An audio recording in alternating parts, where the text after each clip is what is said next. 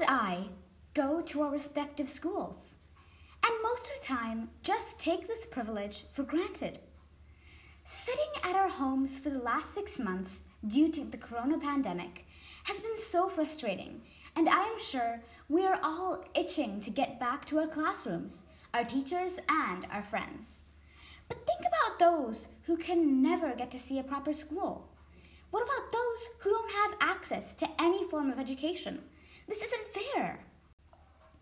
About 270 million children were out of school in 2019. That is 1 child for every 5 children worldwide. And more than half of all of those do not even meet minimum standards in reading and mathematics. This means, although they have access to some form of education, the quality does not meet the required standards. Schooling and education is very important and enables upward socioeconomic mobility. This is the key that allows many other sustainable development goals to be achieved. When people are able to get quality education, they can break away from the cycle of poverty. Education, therefore, helps to reduce inequalities and to reach gender equality. It also empowers people everywhere to live more healthy and sustainable lives. Education is also crucial to fostering tolerance between people and contributes to more peaceful societies. So, getting education is a vital need for governments and United Nations for a better, more inclusive future for all of us. The SDG goal number 4 is bringing inclusive and quality education to all and to provide lifelong learning.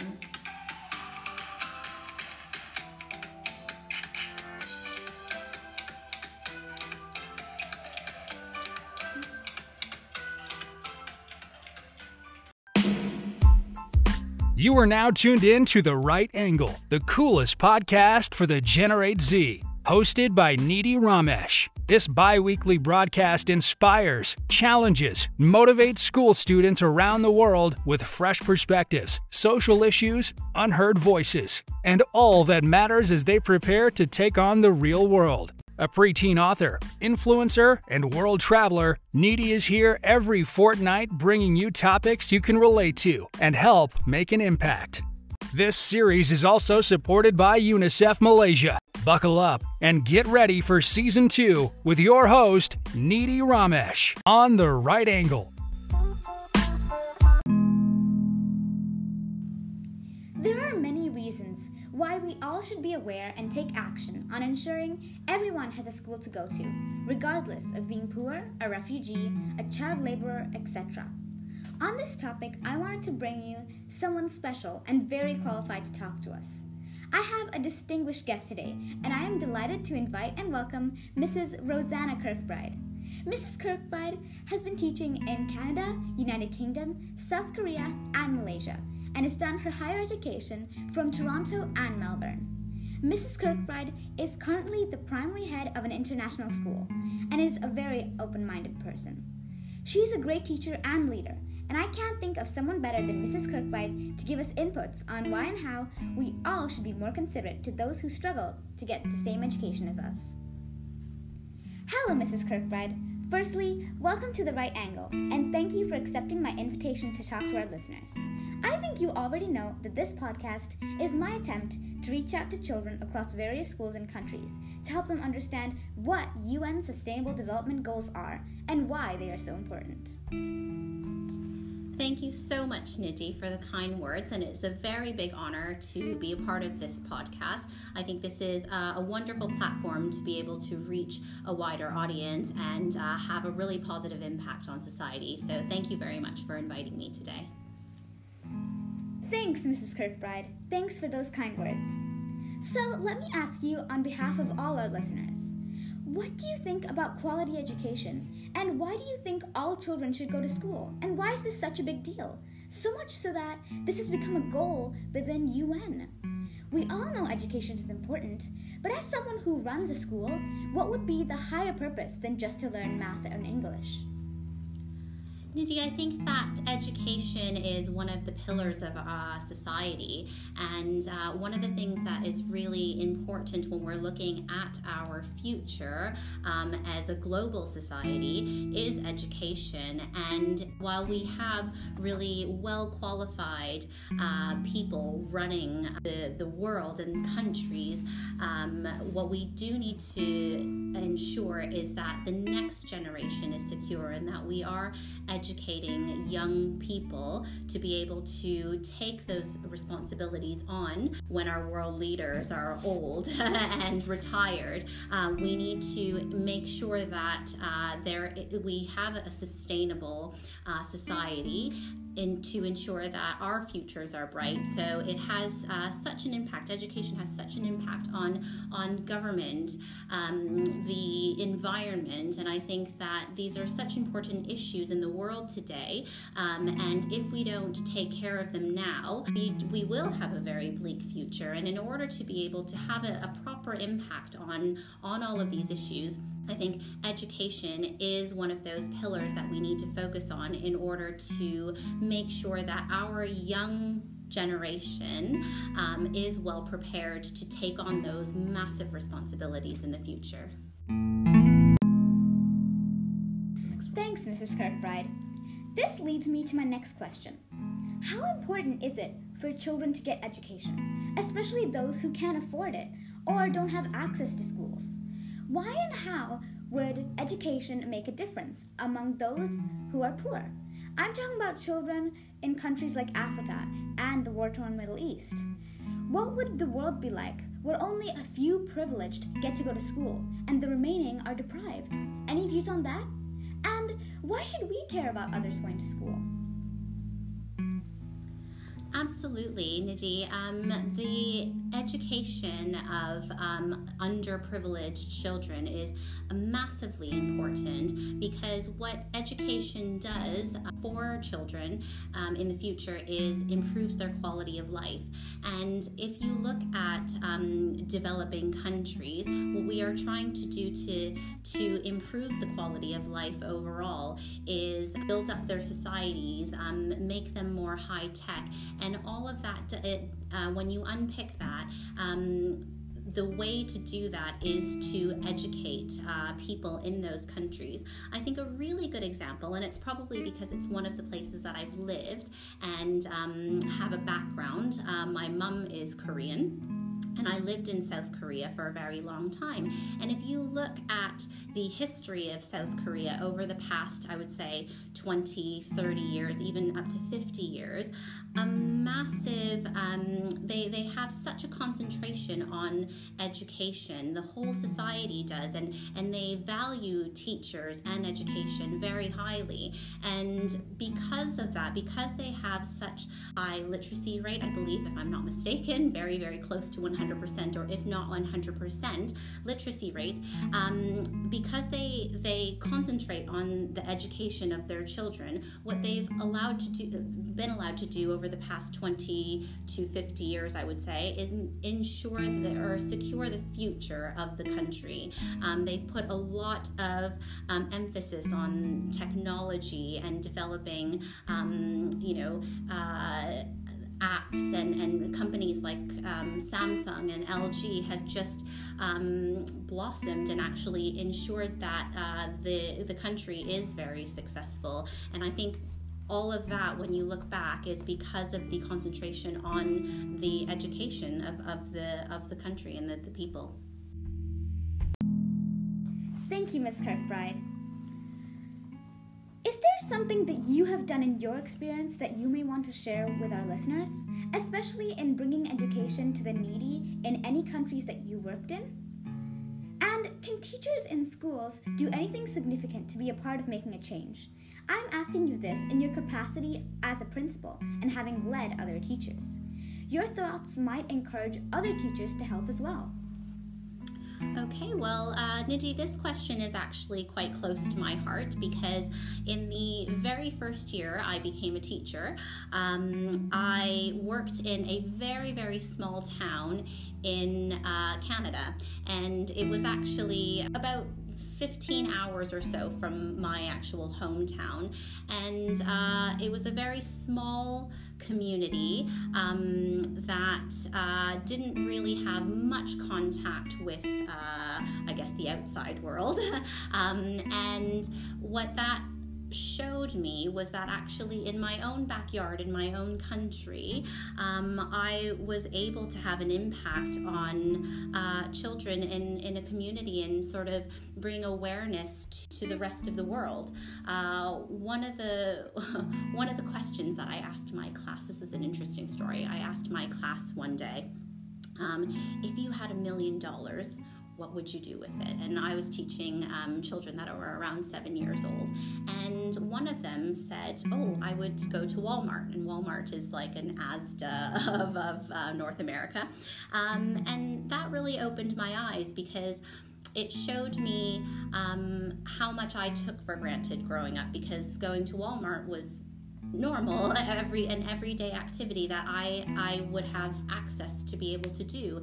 And in this remote community, they didn't have access to the things that we feel are normal. And so in that year, after sort of that moment, I realized how important it was to bring awareness and educate, and how important education actually was to communities like that, so that, again, going back to what we talked about before, improving that quality of life for people. I think that's really, really important. And then sort of the second part of your question of how to impact that now in a context in an international school.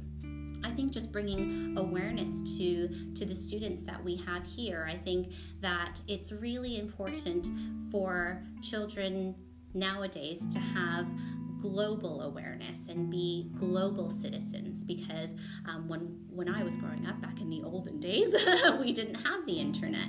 And so children these days are a part of this massive global community where you can talk to each other in an instant with someone halfway around the world.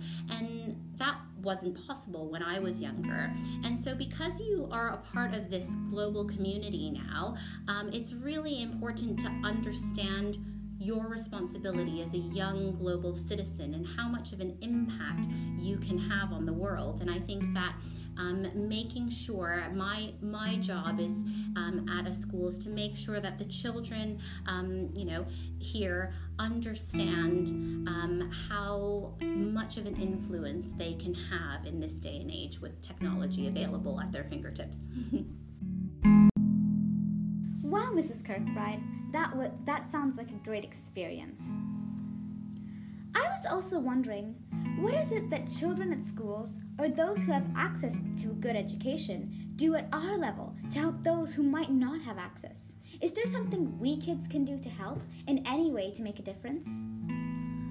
Well, Nadie, we've talked a lot about the global community and how we can have an influence ultimately around the world. But I think that in today's society, it's really also important to look at your immediate community and looking around at what we have, right here in the city that you're living in. A really good example is the other day I was driving, and I take the same route home almost every day, and I always passed by this one driveway, and I have to turn left right after I pass that driveway. And one day I was just actually sitting waiting for the traffic light, and I realized what that driveway led to, and it was actually an orphanage.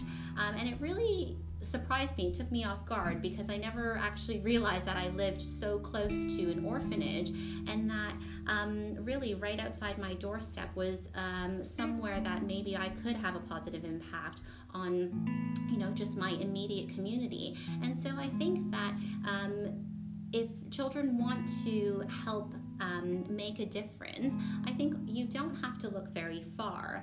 And I think that you have to be creative in the way that you want to have an impact or have an impact on society. And it might even be that, I approach that orphanage and maybe decide to go read the children once a week. And I think that if you look around in your direct vicinity, there are always opportunities that you can have and be open open to be able to have an impact on educating people and children in your own community. And also, it doesn't necessarily have to be children, does it? You can go to old folks' homes and spend a little bit of time there and give back to the generation that has given us so much. That's really helpful, and I'm hoping all the children who are listening take a note. How do we bring awareness on this topic beyond children, including parents and organizations? Especially now that everything is going digital, how can we get more and more people across other schools, states, and countries to become part of this initiative that can really make an impact at a larger level? For me, Nidhi, I think the main thing is, and we've touched on it before, is that digital impact and being able to speak to people around the world very, very easily, because it's certainly something that I didn't have the opportunity to do when I was younger. It was a lot more difficult to talk to people in other countries back then. One of the main things for me is to be able to do that safely, especially for children, younger children, who want to engage with other people on a wider scale. I think that's the way the future is going. Even if you look at the way we communicated with each other during the lockdown, we were forced to engage with each other in our houses, and it was a very, very different way of communication that not everyone was used to doing on a daily basis. But after a few months of doing that, it sort of almost became normal. Children were being taught in their classrooms, and teachers were inside of your homes, and you were inside of our homes, and that has actually never happened before. And so I think that what the lockdown has taught us, or has opened the door to, is a very, very new way of interacting with each other.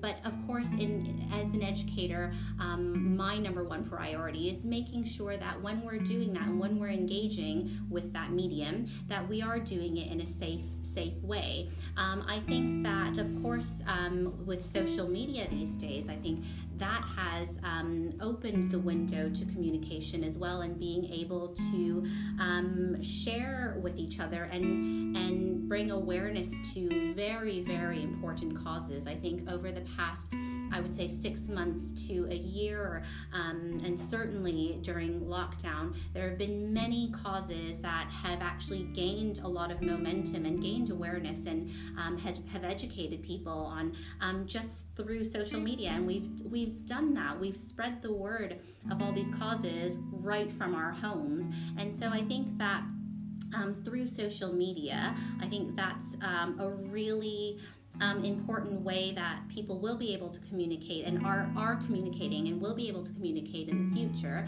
I think it's just really important that we make sure that we are doing that in a positive way, because I think sometimes people don't necessarily interact with each other in the same way when they're behind a computer screen and face to face. And I think that in order for us to engage in digital communication, we really, really need to make sure that we are keeping to the cause and remembering what we stand for and what we're fighting for, and what our ultimate goals are, and not allowing the negativity of social media and the potential negativity of social media and that communication to override what our goals are.